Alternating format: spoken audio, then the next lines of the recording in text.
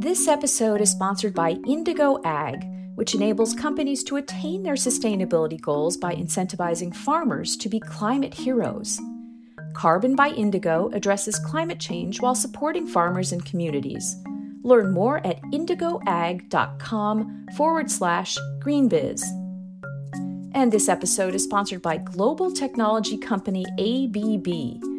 Through its leading technologies, ABB is addressing the world's energy challenges and transforming industries for a more sustainable future. Find out more at abb.com/sustainability.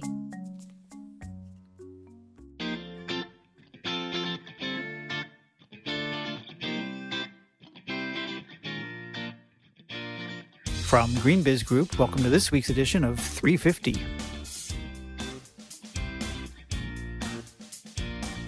I'm Joel McCower here at the Ice Hub in Glasgow, Scotland. On this week's edition, the view from inside COP26, Barack Obama's star turn in the blue zone, why the circular economy isn't going around here in Glasgow, and what Amazon is learning about sustainability on this side of the pond. We're taking the high road this week on 350.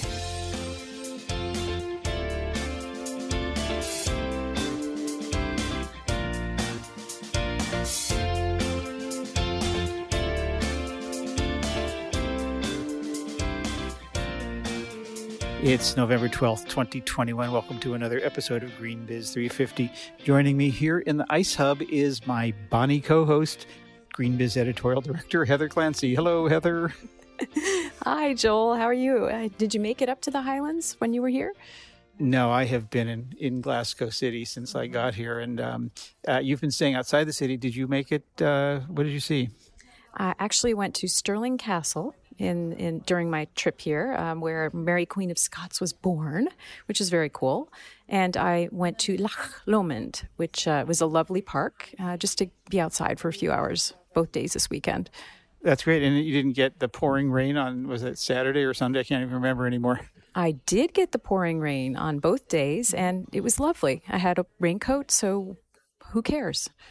Yep. It's all part of the scene here in Glasgow. And part of the scene that we're in right now is, as I said, it's called the Ice Hub, and it's a place that Bill McDonough and his team put together kind of last minute to have a place to bring together some of the companies that are part of his network of circular companies and innovators, and also just a place to have events. And it's turned into this amazing circus for these 2 weeks, the dance and music and rap and lots of dinners and meetings and almost every day and all night, and just a place for people like you and me to hang out. And they're nice enough to let us use this space. So you hear some of our other Ice Hubbians in the background here doing their thing.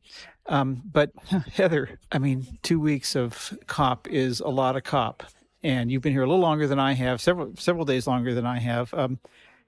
Give us your sort of overview of how this has been for you as your first COP, and what's it been like? So I was asking this question of a lot of people I ran into, how many COPs have you been to? What did you think? And amazingly, like a lot of the individuals I asked that question of, this was their first COP. So I suppose that shouldn't be surprising given how many people were here. I think the figures were 30,000 or something like that. But the way someone put it to me sort of in the middle of the week was, the middle of the conference was, there's like a COP around the COP. There's all these people meeting on the sides and having these convenings and making announcements, coming up with these coalitions and pacts and alliances. We'll talk about a few in a moment, but, to get stuff done. So my impression was, there was a lot going on and way more than I could possibly imagine and cover. I'm feeling pretty overwhelmed, to be quite honest. I'm not sure how I'm feeling, optimistic or pessimistic or kind of both. I don't know. What about you? Well, first of all, I think it's a three-ring circus in the following ways. In the center is the negotiation. The 197 countries were working on stuff that at the time you and I are talking, we don't know yet what that'll be. And I'm sure it'll be, whelming, not over or under. It'll just be, and as I wrote about, I guess a couple Mondays ago now, that to some extent, COP succeeds by not failing. So we'll see how that goes.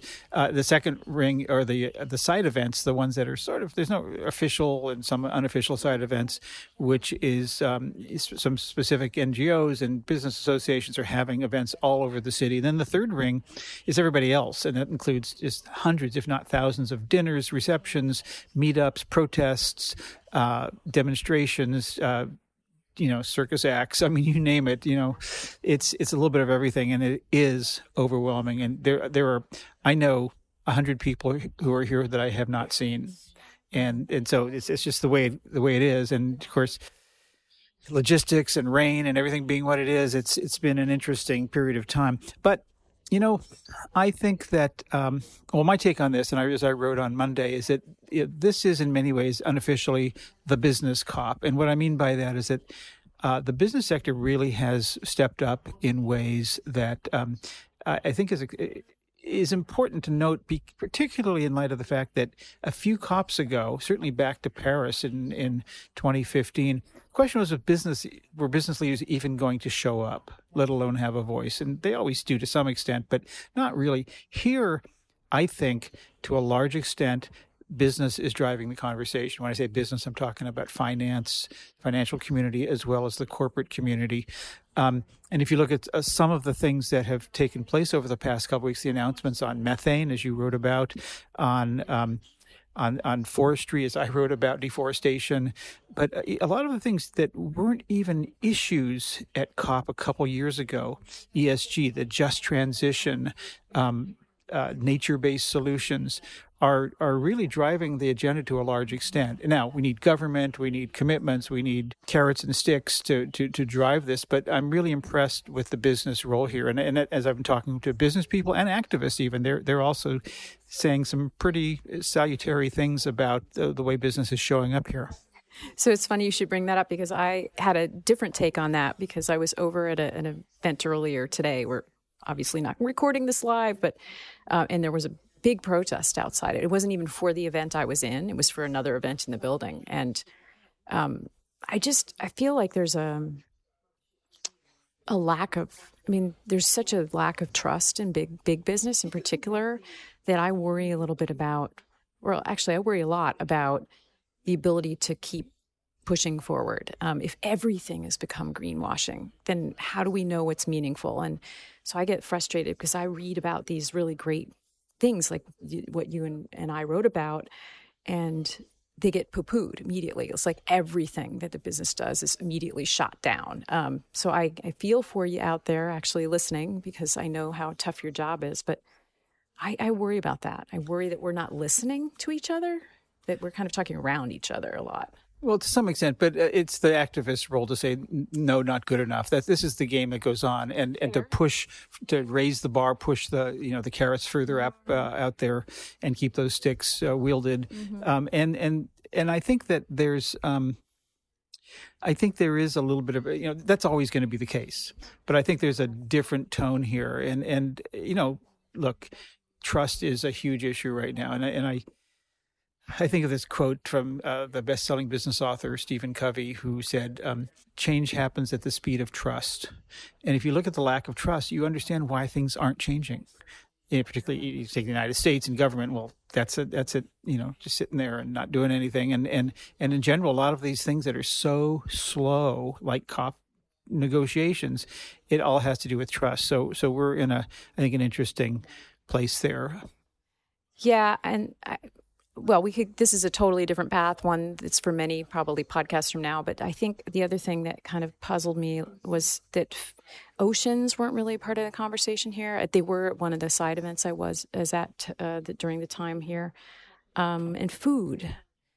And we both have opinions about the food here in Glasgow. It's been intermittently awesome, wonderful plant-based meals at different events, but also just sort of the traditional food over in the main blue zone was you look at horrid, but also not sustainable. Yeah. You look at you think about just the way we send messages with the things we eat and consume, and it just seems like that was a missed opportunity to really change the dialogue on the food systems issues. Nature was part of the dialogue, but I'm not sure food got enough attention. Yeah, and a lot of things did. Now, you'll hear from my conversation in a few minutes with Bill McDonough. The circular economy was not really part of this either, and we'll talk a little bit about why that may be. But, let's move from here to some of the stories we covered this week in the Week in Review.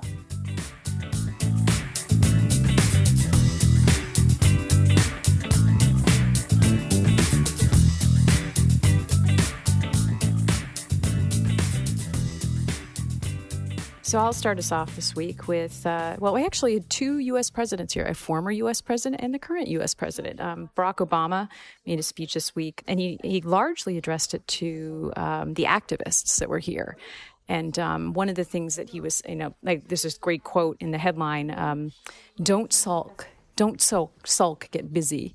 Don't sulk, get busy. I think what he was trying to do was encourage young people to not just be in the streets, but to actually go and take action, to go work for these companies, to go educate in different ways, to bridge that gap that I was talking about before, to help build the trust.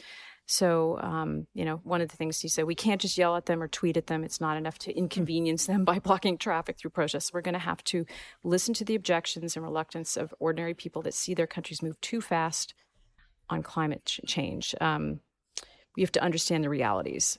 So we have to work. We have to, I think he was talking to both sides here. Is like, to my point before, we're talking around each other a lot. And he kind of tapped into that.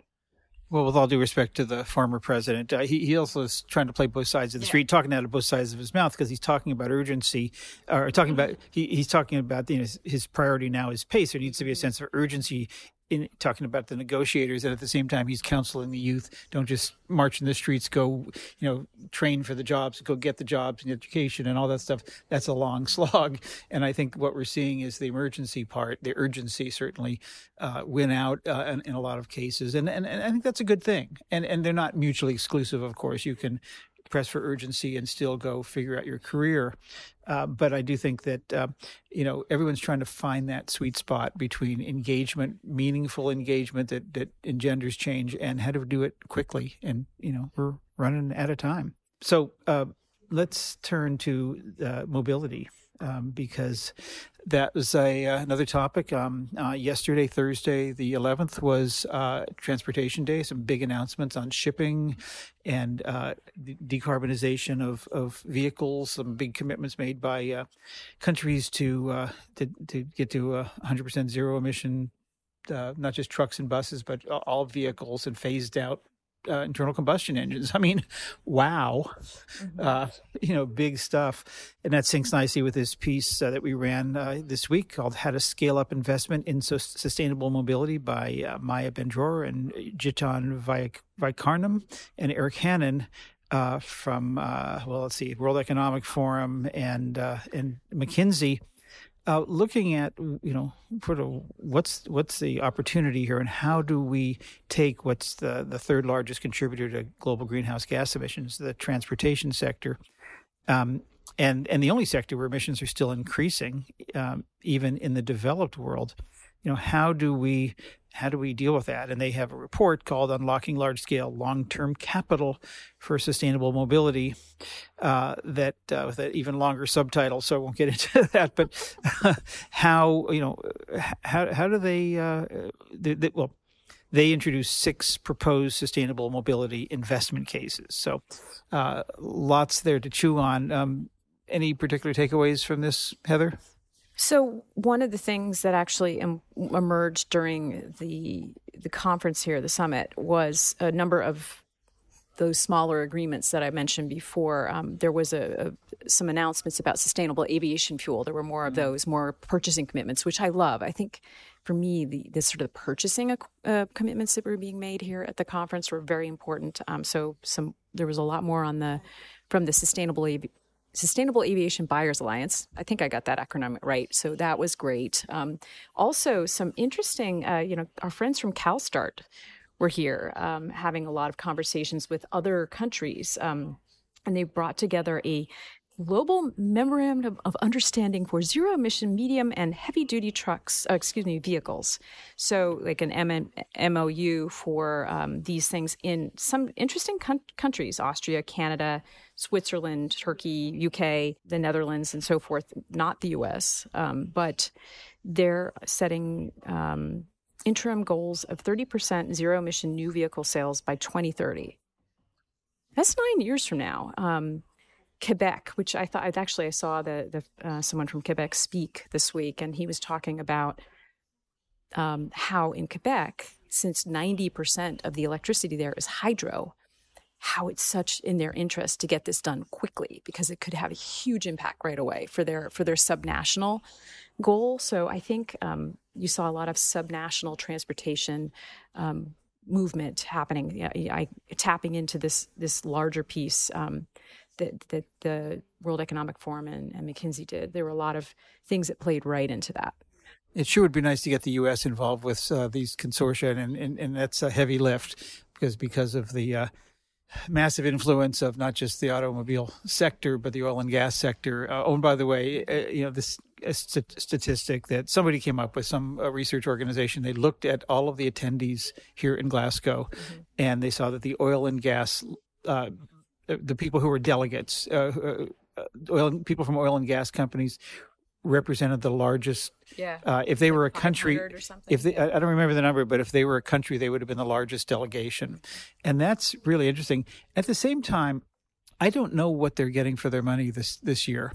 I don't see a lot of kowtowing, certainly, or concessions in general to the automotive and oil and gas sector. These, to your point, these commitments are coming fast and furious, and they all call for phasing things down. And I know that this isn't mid-century; this is end of this decade, and there will be interim targets, 2025, different. Name your COP. There'll be different benchmarks for each of those.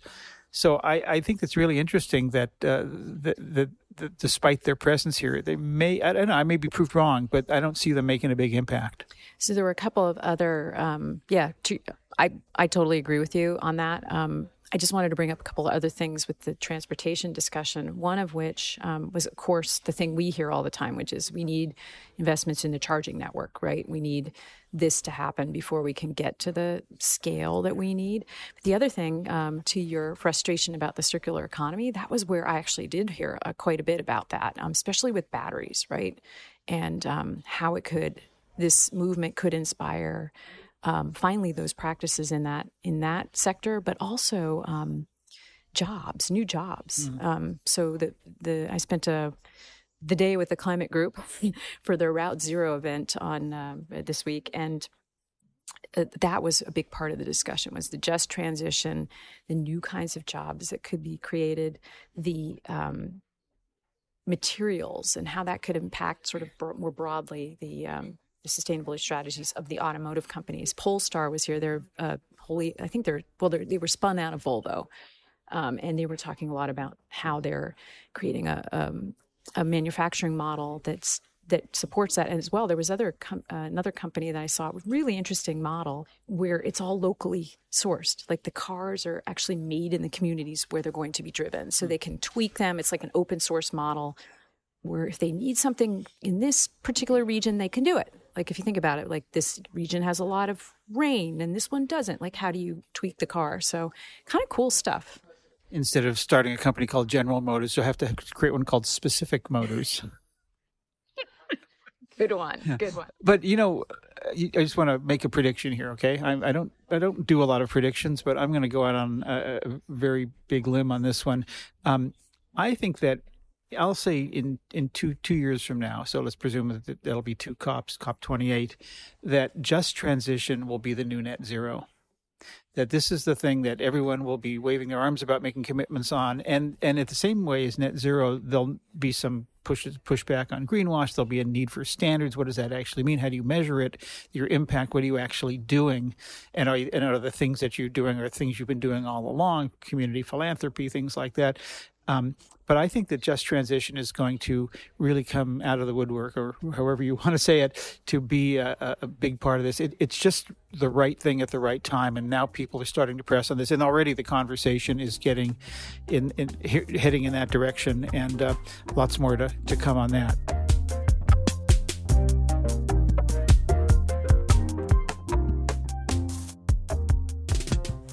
One of the companies all over the place in Glasgow at the COP conference was Amazon. And I had the good fortune to catch up with Zach Watts, who's the Director of European Strategy for Amazon as far as sustainability goes. Zach, thank you so much for joining me here on GreenBiz 350. Thanks for having me, Heather.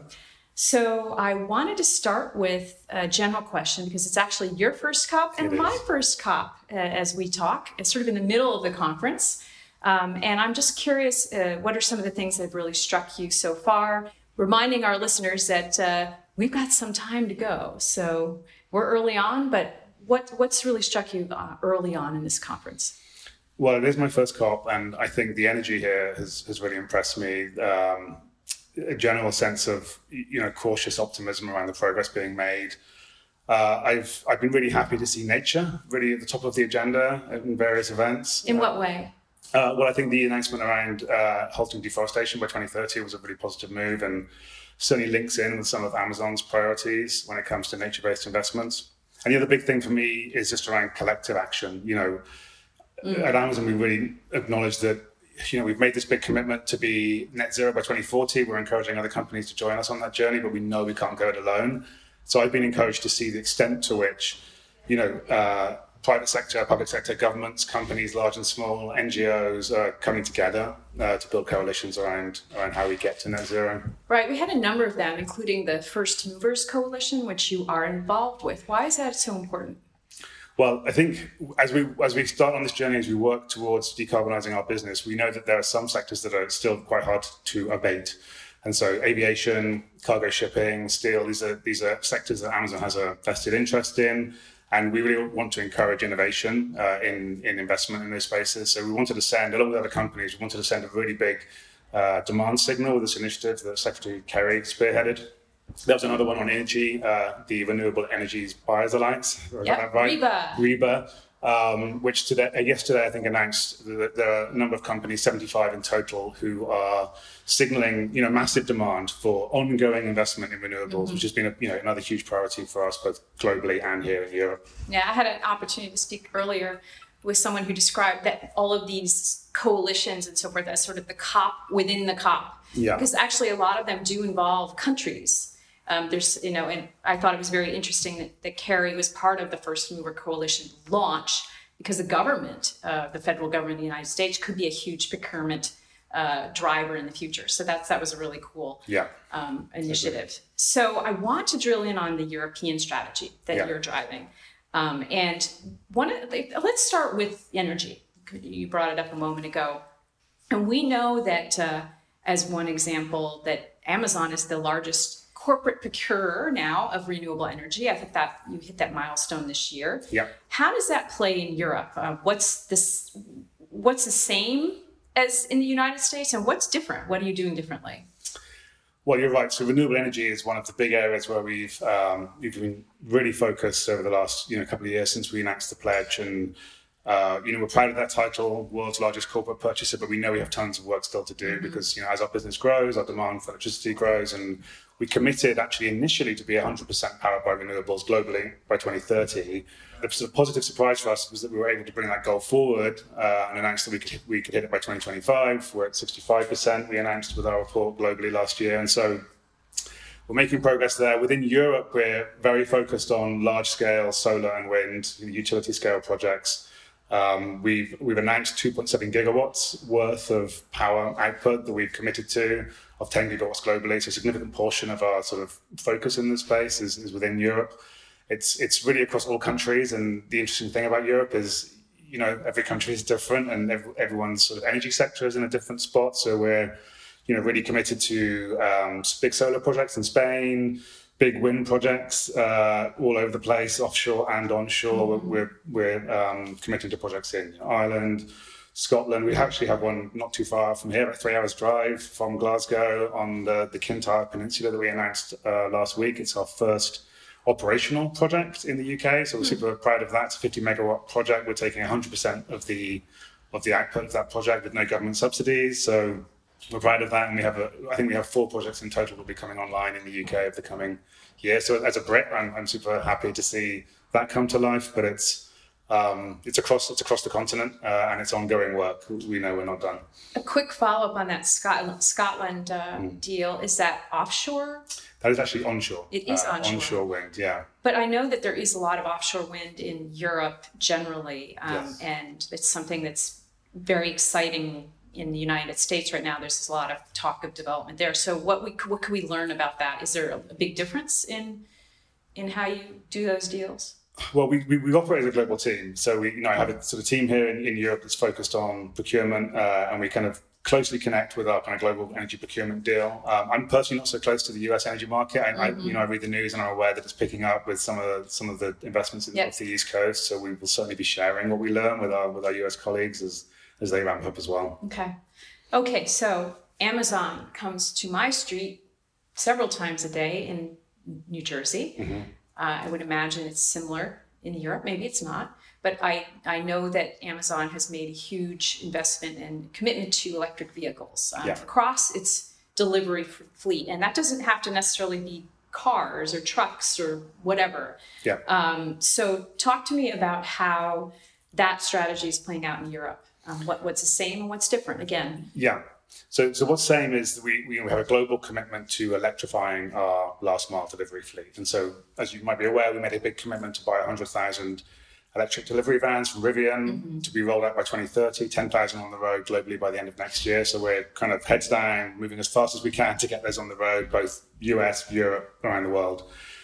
Also here in Europe, we don't want to wait for those to come online. We've made commitments to purchase vans from Mercedes locally, 1,800 vans. We have thousands of vans actually already delivering electric vans within Europe, within the countries in which we operate. On top of that, I think maybe what's different is that when you look at our business in Europe, there are, a higher proportion of our business is focused in these dense urban centres across Europe. So we are able to experiment in different ways. And what we call micro-mobility solutions, which is effectively people delivering on bikes or on foot. That's an area where we're experimenting. We had an event in Freiburg in Germany last month, which is a sort of famously bike-friendly city.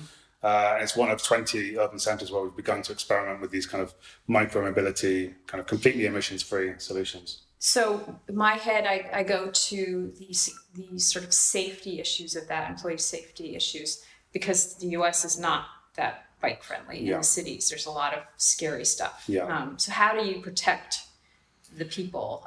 Was that like a... Yeah, safety is a huge deal for Amazon. I mean, I can tell you that from my time prior to working in sustainability. Safety is often the first metric we look at before we look at business metrics. So, we are ensuring that our delivery associates are sort of well equipped with kind of guidance on how to navigate the urban centres.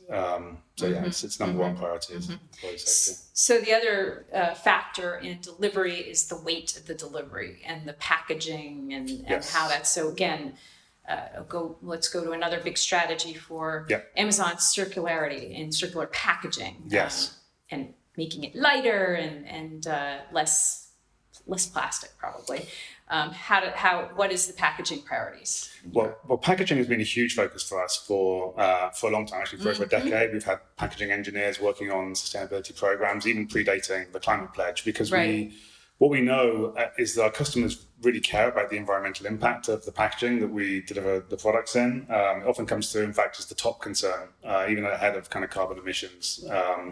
And so we have been really focused on reducing packaging weight. Since 2015, we've taken out, if you look at it on a sort of per unit basis, by 33% of the packaging weight, just by focusing on optimizing box size, reducing the number of instances where you receive a product in a box that's too big.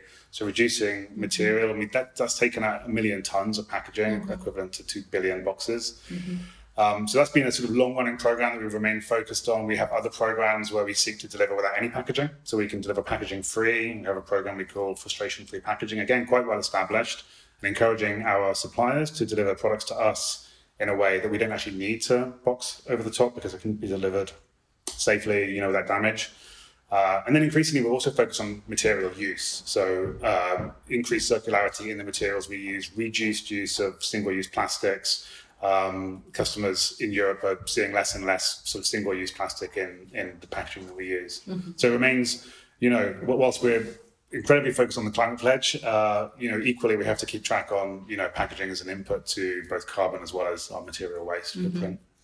So I'm going to go back to something you mentioned before, which was the company Rivian, and that's I guess you can't call them a startup anymore, but they're a newer company, and Amazon has been working with new suppliers or new partners that can help deliver on some of these goals. So I'm curious about the state of innovation in Europe and the startups. I call them climate tech startups. I don't know, they don't all have to be tech companies, but who are some of the innovative companies that you're working with in Europe? Well, it comes back a little bit to the sort of rationale behind the First Movers Coalition, as you said. Mm-hmm. We recognise that there's action we can take right now. Technology exists today in terms of electronic vehicles and, with renewable energy, but then there's other sectors, carbon, steel, where we need innovation. So we do have this initiative, the Climate Pledge Fund, which is a $2 billion fund. It's a global fund focused on investments in early stage startups that are really seeking out those kind of far-reaching, visionary technologies that can, bring the clean technology, enable the transition we need. Within Europe, so it's early days for the fund, I should say. It's only been around for about a year, I think a bit less than a year. We've invested in about a dozen companies so far. Some of them are Europe-based. So we announced one last week, CMC Machinery received an investment from us. They're an Italian-based packaging machinery company. And as I was just saying, packaging is, hugely important for customers, key input for us to reach our decarbonisation goals. And so that's one example. There are others. Zero Avia is a hydrogen electric aviation company that has operations in the UK. And so part of my job is, whilst we're looking for global solutions and doing the right thing for our global goals, looking at how we can direct investment to, local startups. Mm-hmm. Yeah, that's actually a big deal, like local focus. Is that here in Europe? In US, everyone's kind of talking about local supply chains and bring it home, and how do you make this happen here? Yeah, I think it is a focus, and that's part of that's part of the reason you have a regional sustainability team, is like, how can you activate a strategy in a way that brings benefits locally? Yeah. So maybe another example, on nature, we talked about... Just going to go there, okay. Yeah. So tell me how that strategy, the nature-based solutions, maybe particularly the tree planting that you're doing. Yes. So, it probably worth just backing up and saying that, when it comes to decarbonisation, our first priority is reducing emissions in our business. Mm-hmm. We are not, investing in nature-based solutions is complementary. It's an and solution, not something we do first and foremost, which is operational changes. LEAF is a great example of a global initiative focused on tropical deforestation avoidance, large-scale carbon emission reductions. But we also see a place, in addition, for local community-based nature investments, which may be more around kind of biodiversity benefits or, climate resilience and even social benefits. And so we have a couple of projects live here in Europe. We have an urban greening project in Berlin, which is focused on, greening up the city. More recently, and that program's been live for about a couple of years. More recently, just this year, we announced investment. So we've ring-fenced a €20 million budget for nature-based investments in Europe. The first recipient of that fund is a project called Parco Italia, which is a national-level urban greening program. The intention is to plant 22 million trees in cities across Italy. They were looking for a corporate partner. It seemed like a great fit for us, given that we're seeking to learn and invest in this space. And so we partnered again, back to the partnership theme. We partnered with local ministry there, the Ministry of Silviculture, as well as a local sort of flagship architect firm, Stefano Guerri Architetti. And so we're building out this program and seeking to enable the research and innovation that's required there. Mm-hmm. I have a couple more questions for you. The first of which is to do with consumers. You're a huge consumer company. Mm-hmm. How are the consumers in Europe different from those in the US? Like, when you talk to your colleagues in the US, are there things you can do differently because of the mindset here, or are there places where you're ahead of US, or really? Yeah, I think one thing that is different, or at least what we can see in the data, and at the risk of overgeneralizing here, but I do think European consumers, at least from what we can see, are demanding more sustainable choices, potentially at a faster pace than consumers at other parts of the world. And so, we have a shopping program, which is a global program, but which we really want to drive very hard in Europe because of that customer demand. It's called Climate Pledge Friendly, so it's that link with the Climate Pledge, and it's intended to enable easy discovery of a wide range of selection of sustainable products. So hopefully we can create a flywheel there where we make these products more discoverable. We badge them on the site. We give them the prominence within the shopping experience that incents vendors and brand manufacturers to build new products, and then customers, buy more of them, and we just raise the bar, across the shopping experience. So I think that Europe is a kind of change agent in that respect, in terms of customer demand is interesting. And that program is also another relatively new program. It's been around for about a year. We have 100,000 products available today. It's certification based, so we have both built our own certification, which is focused around kind of volumetric efficiency. We call it compact by design. It's products which are smaller and lighter than the traditional form factor in a given category. We also partner with third-party certifications, about 30 of them, typically quite high bar. So EU Organic, Soil Association, EU Energy labels, and EU Eco labels, sorry. And so that's the way in which we're seeking to, I guess, empower consumers to make the sustainable choices that they want to make. Mm-hmm. But I think we are on a journey when it comes to everything in the space, and I think we're certainly not done when it comes to sort of shopping experience innovation in this regard.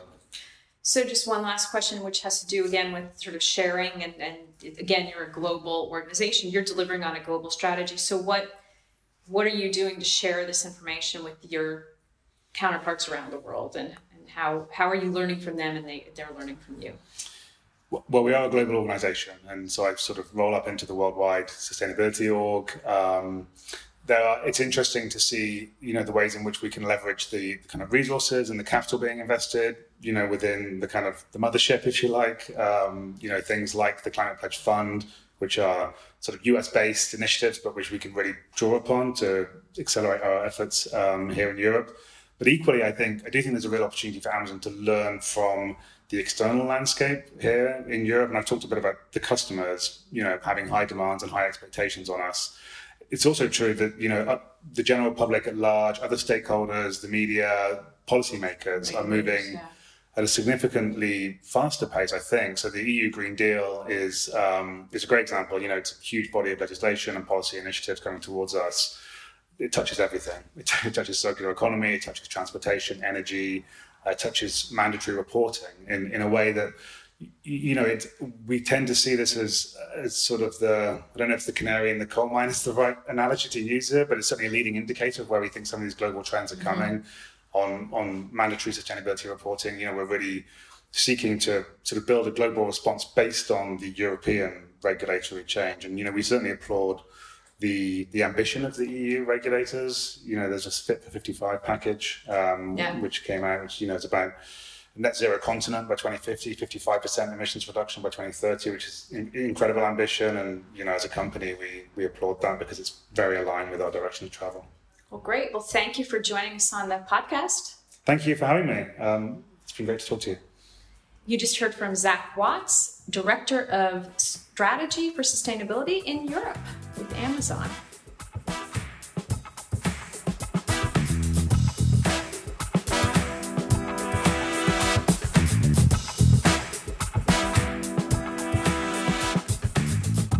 As I said earlier, we're podcasting this week from the Ice Hub in central Glasgow. This Ice Hub is a former Bank of Scotland building that's been taken over for this 2 weeks by none other than Bill McDonough, who joins me now. Hey, Bill.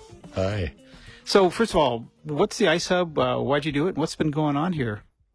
Well, there are a lot of reasons, but one of the obvious reasons is that COP26 is here, and a lot of us want to show our solidarity with that agenda and be here for all the various people that are here. The other is that we're announcing the first citywide reusable packaging system. It was developed here in Glasgow. So it's a fantastic thing to see reusability, traceability, blockchain, and so on being brought to the packaging sector. Here, first with cosmetics, soaps, things like that. But it's a phenomenal system, and it democratizes packaging. So it reminds me so much of the, those bottles or beer bottles that were all standard, and then people put different quality things in them. And it's a beautiful thing to see. So that's one reason. The other is that I'm here to talk with people about being net positive, and so I get to do that and meet with lots of people. And then Stan Stallnecker, who runs Hub Culture, is running it as a hub. So we have great food and great wisdom on how to convene people. And events almost every night of music and dance and all sorts of things. So here in Glasgow, obviously, is COP, and you've been hanging out in the Blue Zone and all over town, as we all have. And I'm wondering how the conversation here in Glasgow what it has to do with circularity. Are they talking about that at all? A circular economy, cradle to cradle, any of these things? Is that showing up in the conversation here? I think it is. It's not front and center because it's a climate COP. So I think there's a big part of that. But I think people are expecting that the circularity issues and how it reduces emissions and things is important. The one that I think we've added to that is what came out of the G20, which was circular carbon economy thinking, which I helped frame. But it was encouraged by the world leaders there. And it really says, that carbon needs a special understanding because it's not only a material in the circular economy, it's also the fuel. So if we just say we're doing things again and again and that reduces our energy requirement, therefore we reduce our emissions, that's a good thing to be doing. But on the other hand, what if we said, but we have the wrong system that produces emissions to begin with? So I think really the thread here should be, as an extension of circular economy, is we have to stop burning carbon as fuel. So we have to stop that. And we have to reduce emissions by at least 50, 60% in the next 8-9 years. And we have to adopt renewable power massively. We have to do nature-based solutions everywhere, all the time that we can find it. Regenerative agriculture, plant mangroves, just everything flat out. It's good for everybody. But I think the big revelation is we're going to need to do mechanical carbon capture. Nature can't handle as much as we're throwing at the atmosphere. And even for me on a personal level, I think net zero emissions by 2050 is also not a goal that we can really be excited about because we need to do more than that. The atmospheric carbon levels are so high. If we get to net zero at the last minute, certainly that doesn't help. You can see why that would be a problem. But we need a very rigorous pathway and very rigorous reductions all the way along. I mean, it strikes me, and I was talking about this a little earlier in the podcast, that some of these things are happening much more quickly now. We all talk about we're taking 10 or 20 years, 25 years in your case, for this to be an overnight sensation. But a lot of the things that are being talked about here are fairly new. That they've really come up rather quickly, and it seems that the pace is accelerating.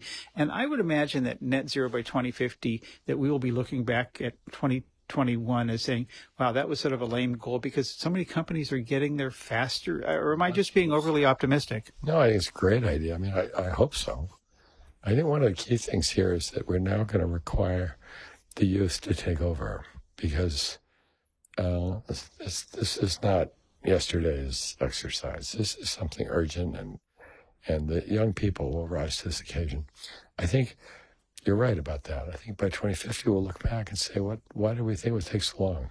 I hope that's the case. And it reminds me of the Kennedy situation where he said, we'll be at the moon in 10 years. And in 1960, and we landed in 9 years. And I did NASA's space station on Earth, as you know. And when I got to know NASA, and the average age of the NASA engineer putting Neil Armstrong in the moon was 28 years old, which means the odds were he or she was in high school when Kennedy said that. So I think that's what we're looking at right now. Who is here right now in high school who is hearing this idea of net zero, and why should it take so long? So I think that's one of the really exciting parts about seeing the energy of the young people here. They don't know that we can't do this. They're going to go do it. Also sort of curious that you said that, well, they're not talking about circular economy here because this is a climate conference. I mean, come on, there is a very direct link between the two. Or were you being a little bit facetious there? Because these are all linked and they all roll up to climate. I agree with you completely. I think it is all linked. All I'm getting at is that there is a very serious focus here on the climate per se, with some of all the issues of negotiating around it. I think circular economy is certainly, a key element of solution side. So I think when you talk about the solutions, it's a very critical part. But in terms of just this COP, all those things going on that you see there, it's a climate discussion. Circular economy is certainly one of the key parts of it. How are you feeling about the circular economy conversation these days, not just here in Glasgow, but around the world? Is it moving at the sort of scale, scope, and speed that you would hope, or is it just plodding along? I haven't taken your temperature on this in a long time. I'd be curious. Well, I think it's a lot like sustainability was in the 90s.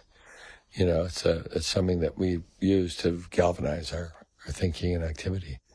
I think because circularity is really effectively about quantification and doing things again, that's really ready for a reboot, because I think you hear a lot of language that isn't quite circular in this.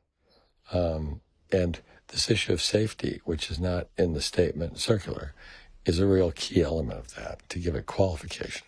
So I think there's that.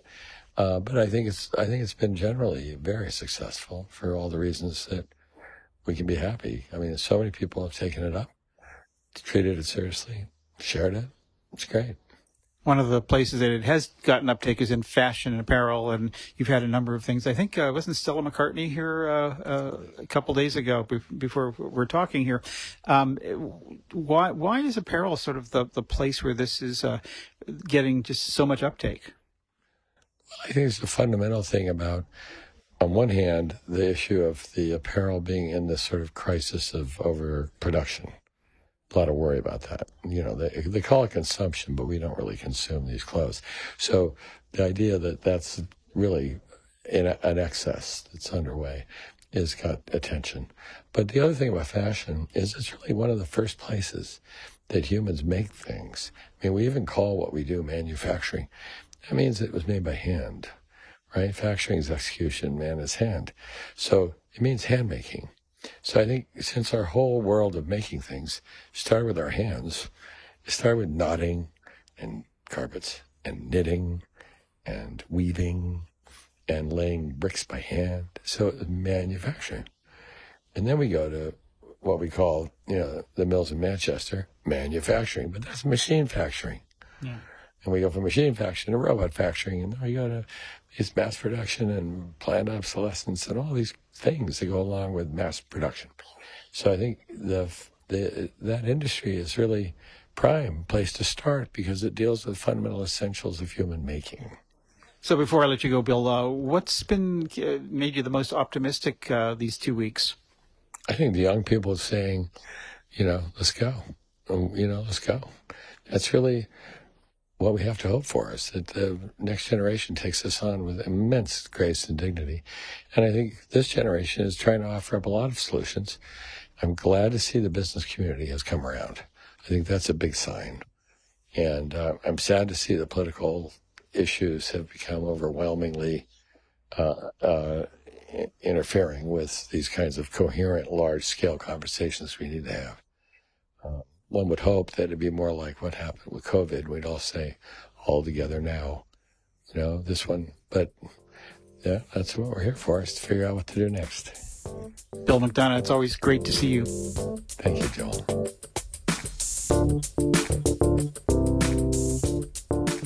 And that's our 350 podcast for this week. As always, go to greenbiz.com/350 and you'll find out more about the organization, stories, and events we mentioned. And while you're over there, check out our free weekly newsletters. We publish 7 of them every week, and they're a great way to stay up to date all week long. Just go to greenbiz.com/newsletters to sign up. We love to hear from you. Your questions, your comments, your tips, hit us up at 350 at greenbiz.com. I will be off next week, but Heather will be back in the saddle and from Midland Park, New Jersey, along with a co-host TBD, and with another edition of Green Biz 350. Until then, from all of us here at Green Biz Group, I'm Joel McCower. Thanks so much for tuning in.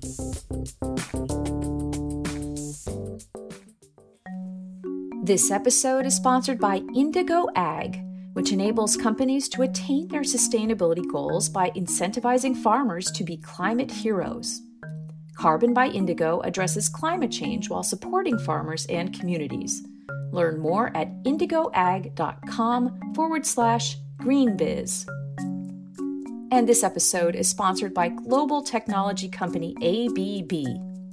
Find out how ABB is enabling a low-carbon society through the electrification and automation of industries, cities, and transport. Visit abb.com/sustainability.